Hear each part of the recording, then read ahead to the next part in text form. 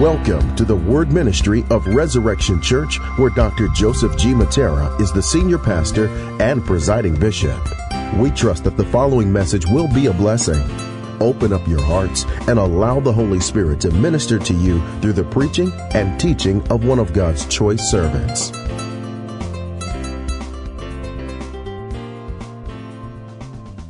the name of the Lord Jesus Christ, the Son of the Father, we're going to dive into the Word of God.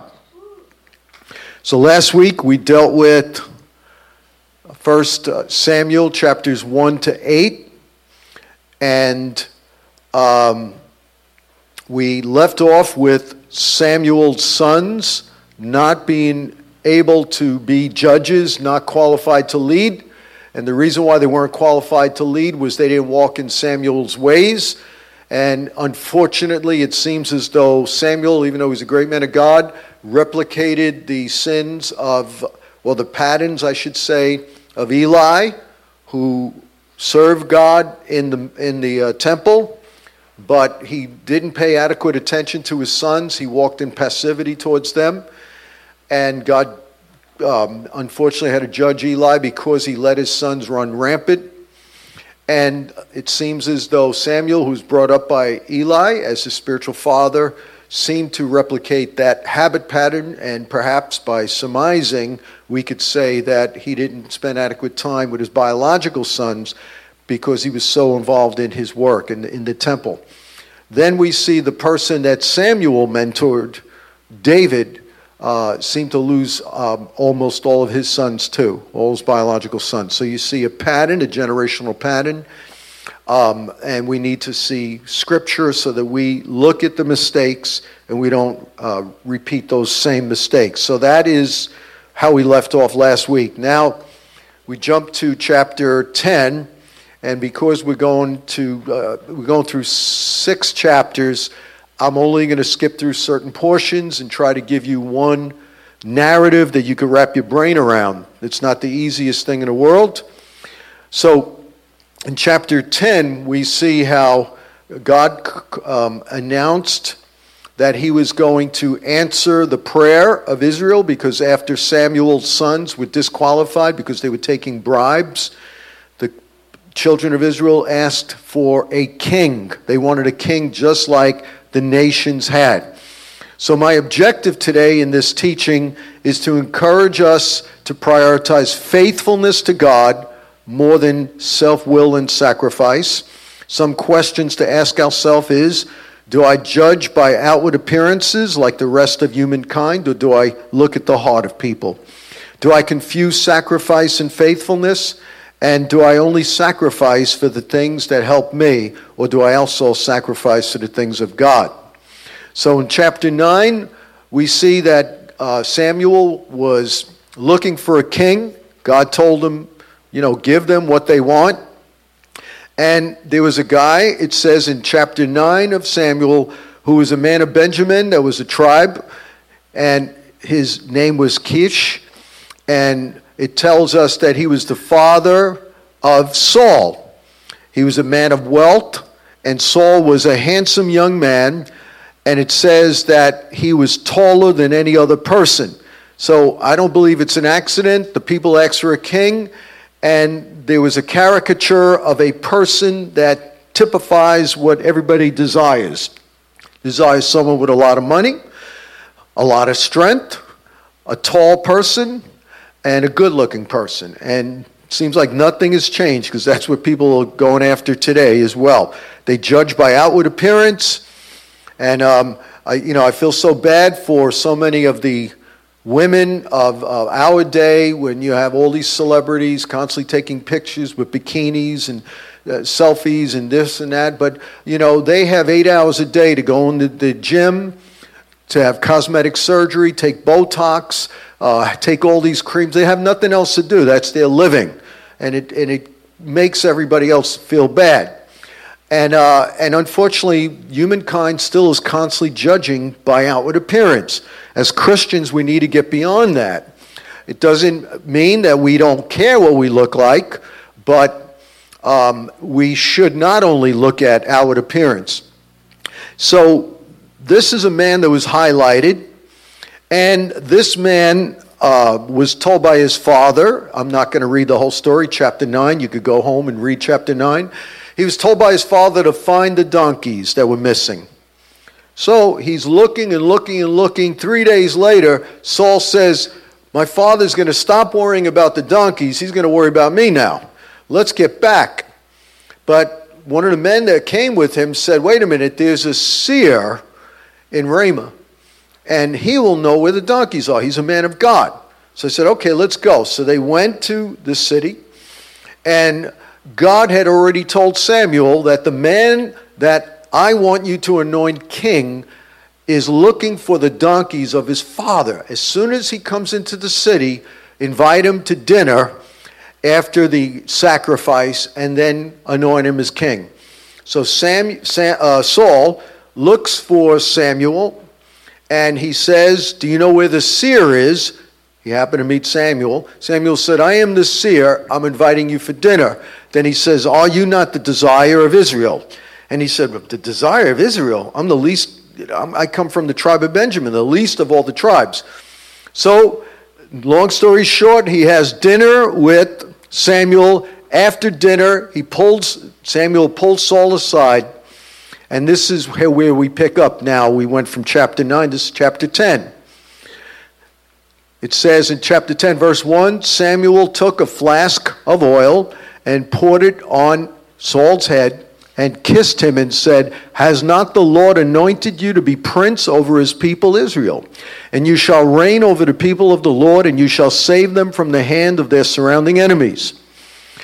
And so we see here God gave the desires of Israel to them. And as an aside, sometimes God does that. Believe it or not, sometimes God answers prayer or gives us desires that aren't good for us. You keep nagging God and nagging God and nagging God. Eventually God's going to say, you want it? Go ahead. You can look at that with Balaam. You can look at that with in Proverbs chapter 1. It actually says, this is a scary thing, man. It says, because they hated knowledge and did not fear the Lord, and didn't want my counsel and despised my correction, therefore they will eat the fruit of their own way and have their fill of their own desires. In other words, you want it? I'm going to give it over to you. You're going to have everything you want. That's what God does. Romans 1, Paul talks about this. Perhaps he got some ideas from Proverbs. It says, God gave them up, meaning humankind, into the lusts of their own hearts, to impurity, even to the dishonoring of their own bodies among themselves, because they exchanged the truth of God for a lie. And so we see here, God does give us the desires of our hearts sometimes, but it may not be his desires. So you got to be careful what you ask for, what you constantly nag for. Sometimes you're constantly praying about something, and you're feeling it's not God, or maybe Scripture is not even conforming to that, and you keep doing it. God may just let you have what you want. Let me tell you something. I thank God that he doesn't always answer my prayers. Some of the prayers I prayed would have destroyed me. Some of the people I wanted to connect to would have been bad for me.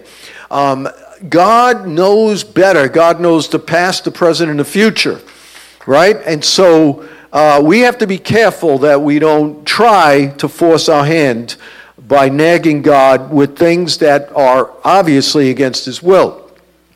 So we saw already Saul was more handsome than anybody else. He was the one chosen. And later on, when God chose the king he wanted, it's interesting. First, he allowed the people to choose their king. And then they got their fill of this man. Then God said, all right, I'm going to choose my king. Right? And we also have to realize that there's always a counterfeit before the real thing comes. God tests you with the false so that you will be tested with that and be more ready when the real comes.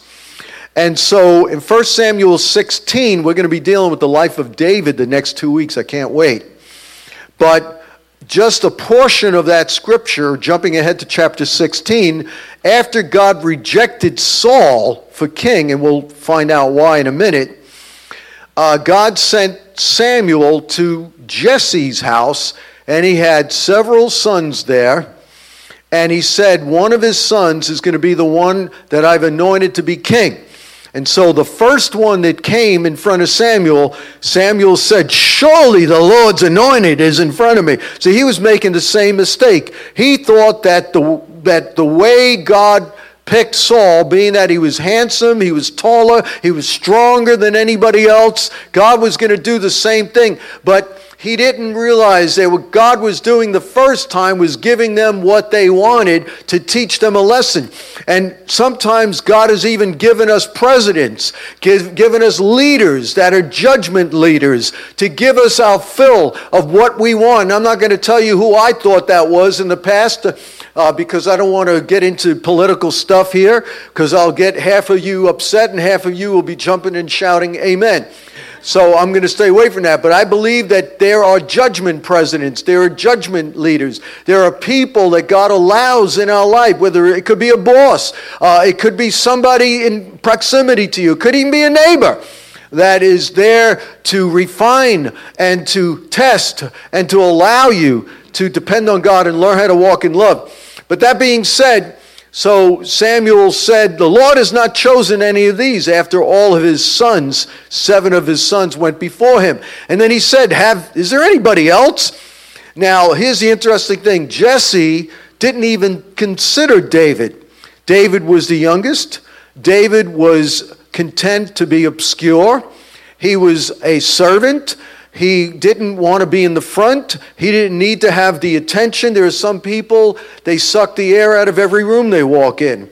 They have to be the bride at every wedding and the corpse at every funeral. So David stayed behind.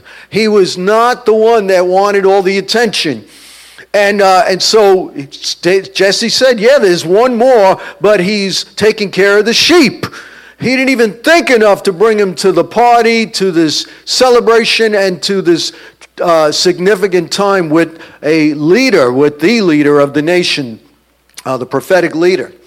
And so when David came, the Lord said, anoint him. Wow. And he said, this is the one I've chosen. So Samuel took the horn of oil and anointed him. And this is what God said. Oh, I love this. He said, the Lord does not see as man sees. Man looks at the outward appearance, but the Lord looks at the heart. And later on, we find the great description of David. And if there's one epithet that I would love for people to say about me after I'm gone, would be what they said about David. He was a man after God's own heart. That was more, he wanted God more than he wanted anything else in his life. And that's the greatest attribute that somebody could have. Notice that at funerals, people don't usually talk about how much money you had, how many houses you owned.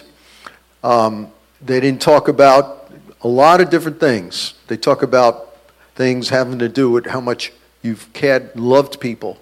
And the greatest thing is how much we love God. So God chose David, and it said he was ruddy and had beautiful eyes, and he was handsome, so that's one thing. But the interesting thing is his father didn't even think of him. And I really believe that God finds something in people that we don't see. God looks at the heart. There are people that we would have never picked. If I was Jesus, I would have never picked Peter to be the leader of the church. I would have never picked those 12 leaders. And one of the leaders he picked was called to betray him. How do you like that? It's quite amazing how God operates. It's way beyond my bandwidth. I would have never chose me to be a pastor. I would have never chose me to preach.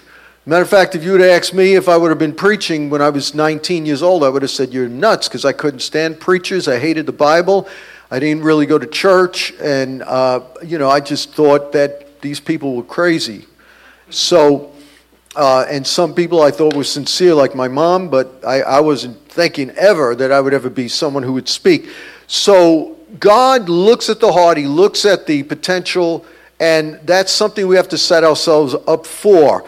Now we're going to parts of chapter 10. as we read, Samuel took a flask of oil, poured it on the head of Saul. Now, some highlights of that we're going to look at. He was anointed and set in by another spiritual leader under the direction of the Lord. So this shows us that we need spiritual leaders that will look at our destiny, that will see past our outward appearance, that will be able to tell what God in general has called us to walk in. And so this shows it wasn't like a word was given to Saul directly. Sometimes God will speak to us, but sometimes God will speak to other people. So it's important that we have mature leaders in our church that we are around. And it's important that we speak life to one another, that we speak destiny, that we speak calling to one another. And so one of the greatest jobs we have as mature leaders, as disciples, is to help and encourage and speak into people and tell them, give them a hint of how not only how much God loves them, but how God wants to use them, how God's calling is on them. There's so many people have low self-esteem, and they don't believe God wants to use them. They think they messed up too much, or they weren't educated enough. They didn't have a theology degree, or they didn't come from a wealthy family, or maybe they have some disability, or maybe they have some anxiety, or maybe they have some personality disorder, or maybe they have this or they have that, and they disqualify themselves. But it's not you qualifying yourself, it's God who qualifies you. And it doesn't matter what your past, it doesn't matter what your disability, it doesn't matter what you think your capability is. If you think you're capable, you're probably not. And if you think you're not, you probably can be. So that's how the kingdom of God operates. The first shall be last, the last shall be first. It's not many wise, it's not many rich, it's not many affluent, it's not many of the people of this world that are in the elite that God chooses. It says that He chooses the foolish things of this world to confound the wise. He chooses the weak things and the debased things. That He is the one who gets glory, and nobody else gets glory but God. Let's get that right. And so let him who glories glory in the Lord. So David was called, nobody else thought of it. Samuel anointed Saul because you needed someone else to do that. You can't ordain yourself. Imagine, you ever see the movie The Apostle? If you haven't, you got to see it. It's hysterical, but unfortunately there's a lot of truth in it. Here's some people who anoint themselves apostles, call themselves. And if somebody else hasn't recognized it and you're not set in by a leader, then what right do you have to call yourself by that? And so there's more we could say. Then it says that after he anointed him with oil, it says the Spirit of the Lord rushed upon him and he prophesied and he began to prophesy. And so as much natural ability as we all have some kind of ability. God wants to supernaturally anoint our natural abilities. It's not by power or by might, it's by His Spirit. It tells us in Zechariah chapter 4, verse 7. And so we have to understand that if we can do God's work without being anointed of the Holy Ghost, then it's not really God's work. Even Jesus needed to be anointed by the Spirit. Even though He was always God, He was dependent upon the Holy Spirit because it said He divested Himself of His power. He took upon Himself the form of a servant so that He can depend upon His Father. And if Jesus needed the Spirit to be upon Him to minister, how much more? So before I go out, before I deal with men, I meet God. I realize that I need to get filled with the Spirit of God every day. It's not just a one-time event. It's not just you get baptized in the Holy Ghost with the evidence of speaking in other languages, which is only a sign. It's not the baptism, but it's a sign of it. It's not just that. One time, some people get baptized in the Holy Ghost and they never speak in tongues again or they never get filled again. The Bible tells us in Ephesians 5 to be continually filled with the Spirit. I remember one time I was so busy I didn't have a chance to pray and get filled with the Spirit, and I had a minister in those days. I was my early 20s. I was running a life group, and I showed up, and after 10 minutes of trying to teach, the pressure, the the attacks on my mind, they were too great to carry the weight of sharing the word. And after about 10 minutes, I broke down and cried. And I said, I came here to minister to you, but I need you guys to minister to me. You guys need to lay hands on me. So for the next half hour, they were just praying for me. And I said, I'll never make that mistake again. My God, I don't dare stand up in this pulpit without being anointed by the Holy Ghost. I don't dare getting up before I pray a meeting through. I don't dare get up without spending a lot of time in the presence of God. I don't wait until I stand up to prepare. And we need to do the same with business, with school. If you're a student, spend time in the presence of God. If you're a boss, spend time in the presence of God. If you're a mother, try to get up when you can before your kids get up, if it's possible. But do whatever you can to get filled with the Spirit. So the Spirit came on him, anointed his natural ability, because natural ability is not enough. Does everybody understand? Natural ability is important, but it's not enough. I don't care how smart you are, you need the presence of God. Then Samuel said to him, go before me to Gilgal. Now listen, focus on this. And I want you to wait for 7 days until I come, and then I'll tell you what to do. So every time we're anointed, there is a commandment, an assignment. Everybody here is called of God. You're not all called to be pastors, but you're all called to be holy before God.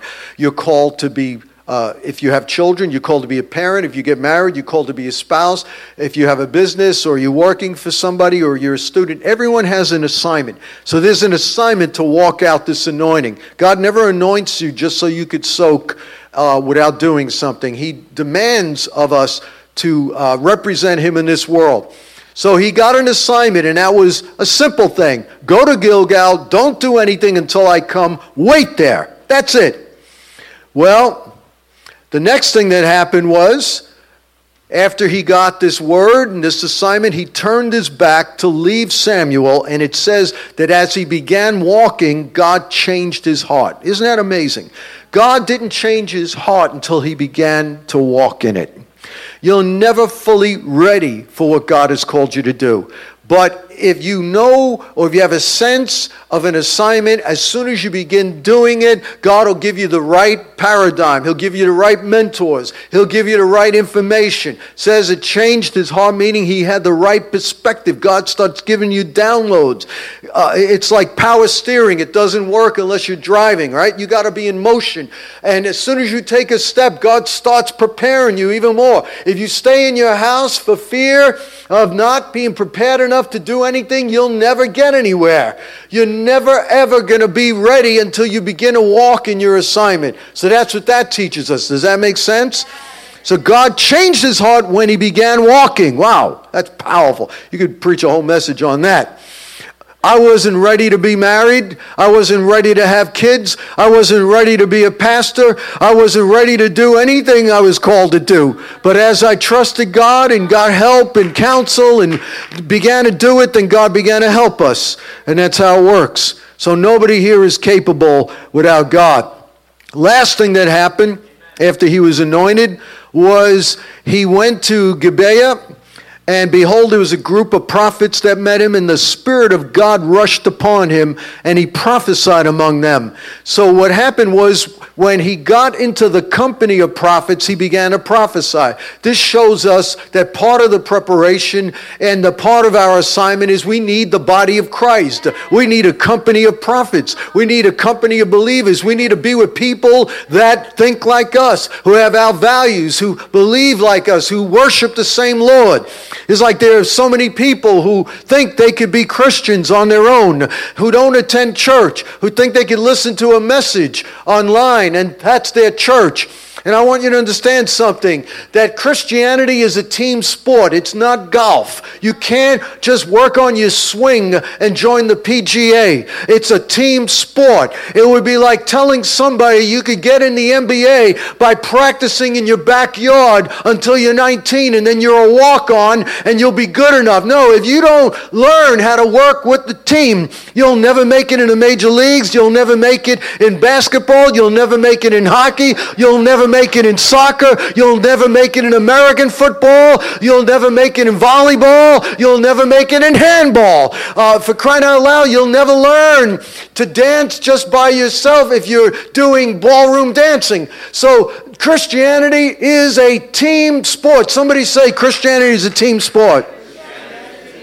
You'll never have the anointing. You'll never have the preparation. You'll never have the gifts around you. You'll never have the encouragement. You'll never have the milieu. You'll never have the environment necessary to walk in your calling. Not just your ministry, but your family, but your business. Every aspect of your life is affected by being part of the church.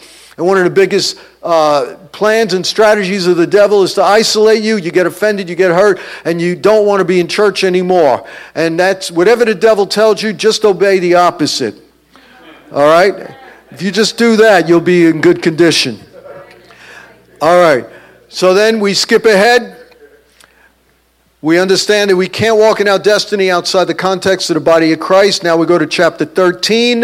He was commanded to wait 7 days. Remember that. Wait 7 days for Samuel before you do anything. Well, you read chapter 13, unfortunately, he didn't wait. And he got nervous because Samuel was late, and he began offering sacrifices, something he wasn't supposed to do. And he began doing things he shouldn't have been doing. He wasn't called to be as a priest, in that vein. And so he didn't wait for Samuel. And wow. Now, please listen to this. With every prophetic, well, put it this way. With every assignment, usually there's some kind of prophetic word that tells you about it. Unless it's a natural assignment you're walking in. Ministry assignment, let's say, or vocation. Do you know the source? I'm going to give you a hint now. This will help you. I wish I heard this when I was saved 42 years ago. Do you know the greatest source of spiritual warfare, attack, and testing is going to be based on the prophetic words you get related to your assignment? You know that? Someone said, I feel like I'm called to be an apostle. Okay, you're going to have apostolic tests then before you walk in that. Whatever you're called to walk in, you will get tests commensurate to that assignment. Because God doesn't want unprepared people. So before you walk in it, boom. So the time clock starts as soon as you get the word and you receive it. As soon as you get a sense of what God has called you to do, boom, the time clock is on. And so God tested Saul right away. He said, you got to wait 7 days. Didn't wait 7 days. He just started doing what he wanted to do. And right after he started with the sacrifices, guess who shows up? Samuel. The last minute. The last minute. That's what happens. God tests us. Do you want to run ahead of me? Do you want to walk in faith or presumption? Do you want to do your own thing or you want to do what I want?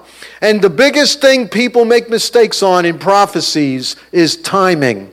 They always think it's sooner than later. And it's oh my God, what a mistake. But I'm not here to teach on prophecy.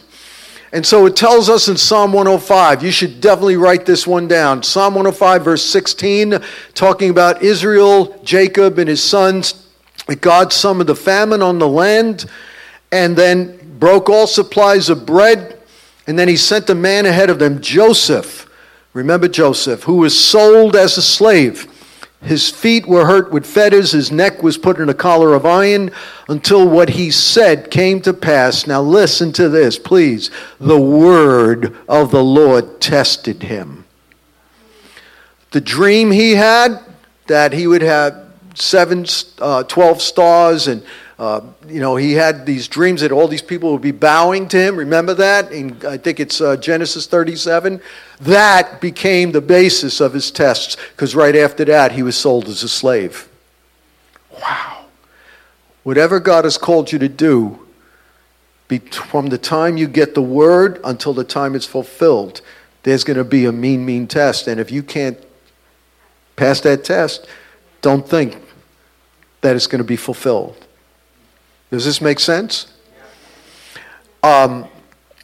And then he failed that thing, and God says, I would have given your kingdom forever to your descendants, but now I'm taking it away from you. But he didn't say he was going to remove him as king. He gave him a second mission. 1 Samuel 15. He was told to kill the Amalekites, kill the leader, and kill everything they owned, including their cattle, their sheep, everything, right? That's what God told him to do. You just look that up. So what did Saul do? He changed the commandment around and he kept the best of the flock. And he didn't kill the king. So he kept the most influential person. He kept the best of the flock. And he just devoted to destruction the things he didn't want. The sick, the weak. He killed the animals that he didn't think were good animals. So what did Saul do? Saul showed he doesn't have a heart after God because he gave God his worst, not his best. We give God our leftover time, our leftover prayers, our leftover money, our leftover heart. Instead of giving God the best of our time, our treasure and talents, we give God sometimes our worst. That's what Saul did. He gave God what he didn't want anyway. If I have some money left over, God, I'll give it to you. If I have some time, I'll go to church on Sunday. If I have some time, I'll pray. We give our bosses 100% because we want the money, but we come home, we're too tired to do anything for God. So the thing is, we need to put God first. He wants the best of our time, our treasure, and our talent. He ran ahead of God, and he sacrificed the animals he wanted. And it's like people tell God what they want to believe. Instead of believing what God says, we tell God how we want to interpret what he says. There was a data that I just read the other day. 80% of Christians that are between the age of 25 and 40 are committing premarital sex or extramarital sex. And a lot of them don't think there's anything wrong with sex outside of marriage. Duh. What Bible are you reading? I mean, I didn't say it was easy, but what Bible are you reading? God cannot be mocked. Whatever a man sows, that will he also reap. If you're not married and you're living with somebody and you're having fornication, you're having sex with someone you're not married to, that's wrong. I'm here to tell you it's sin. You need to stop it. You need to get married or live separately until you're ready to get married. Well, I'm not ready to get married. I don't have the money. Then don't sleep with her. You know what I'm saying? You want to have the milk without buying the cow. You got to buy the cow before you have the milk. Don't shout me down because I'm preaching real good. Then about 60% of the young people between the age of 18 and 25 are addicted to pornography. I didn't say they look at porn. They are addicted. Now, a lot of them think there's nothing. This is what they say. I kid you not. I'm not having physical sex. There's nothing wrong with it. Okay. So, I don't think I need to explain more. So, Jesus said, if you lust after a woman, even if you're not with her, you've already committed adultery. So if you need a scripture, Matthew 5, 27 and 29. Just read it. Go to your Bible hub. All right. So, many people think they're smarter than God. They can tell God what to do. And this is what Samuel said to Saul. After Saul was giving him all these excuses, he was saying, but I did sacrifice. I did obey the Lord. He was giving him all these things. And I love Samuel. In the middle, you got to read it for yourself. This is too much time. We don't have much time left. Read 1 Samuel 15. He said, I did sacrifice to the Lord. I did obey the Lord. I did this. I did that. And what did Samuel say? He said, shut up. He literally said, shut your mouth and hear what the Lord has to say. Comes a certain point where, just shut your mouth. Stop making the excuses. Let's get real. Let's get honest. God knows what you did. God knows why you did it. God knows when you did it. God knows how you did it. So why in the world you trying to lie to God? Oh, my Lord. And this is what he said to Saul. He said, behold, to obey is better than sacrifice. How about we all say that? Let's all say that. That's the key part of this message. Say, to obey is better than sacrifice. Meaning, you could work your tail off. You could work 3 jobs. God is not impressed how much you sacrifice. Talk about all these athletes, they're practicing, they stay late after the game's over, working on this shot, it's all good. It's all good. Hard work never hurt anybody. But in the context of this, God's not impressed at all your sacrifice if you're willfully disobeying him. He wants you to work hard at faithfulness. Work hard in the context of God's will, not outside of his will. On the day of judgment, he's not going to say, oh, all right, you worked as a porter, then you worked, UPS, and then you had your own business, you worked 20 hours a day. Come in, well and faithful servant. Come in and enjoy the glory of the Lord because you worked many hours. Then every factory worker would go to heaven. We wouldn't need Jesus to die on the cross.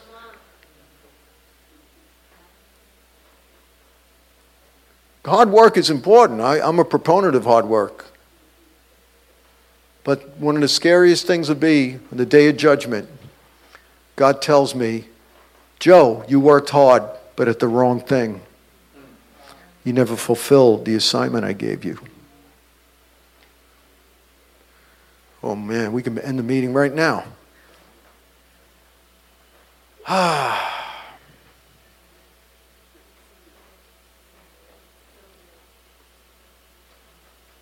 I am going to end it now because the rest of it will distract from this point. And so, what is the application today? Are you serving God your way or his way?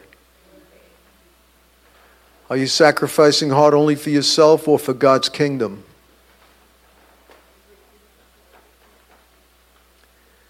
Are you being obedient to the call God has upon you? And are you living life? This is one thing I didn't say, but when Saul finally got honest, when Samuel corrected him strongly, he said, I did it because I feared the voice of the people. I did what the people wanted. They wanted me to make these sacrifices. They wanted me to go ahead. I was scared. And so it's very, very difficult, albeit you could say it's impossible, to obey God and please the preponderance of the people and culture. Can't live by the likes you get on Instagram and Facebook, but live by every word that proceeds out of the mouth of God. Father, we just thank you for the lessons we could learn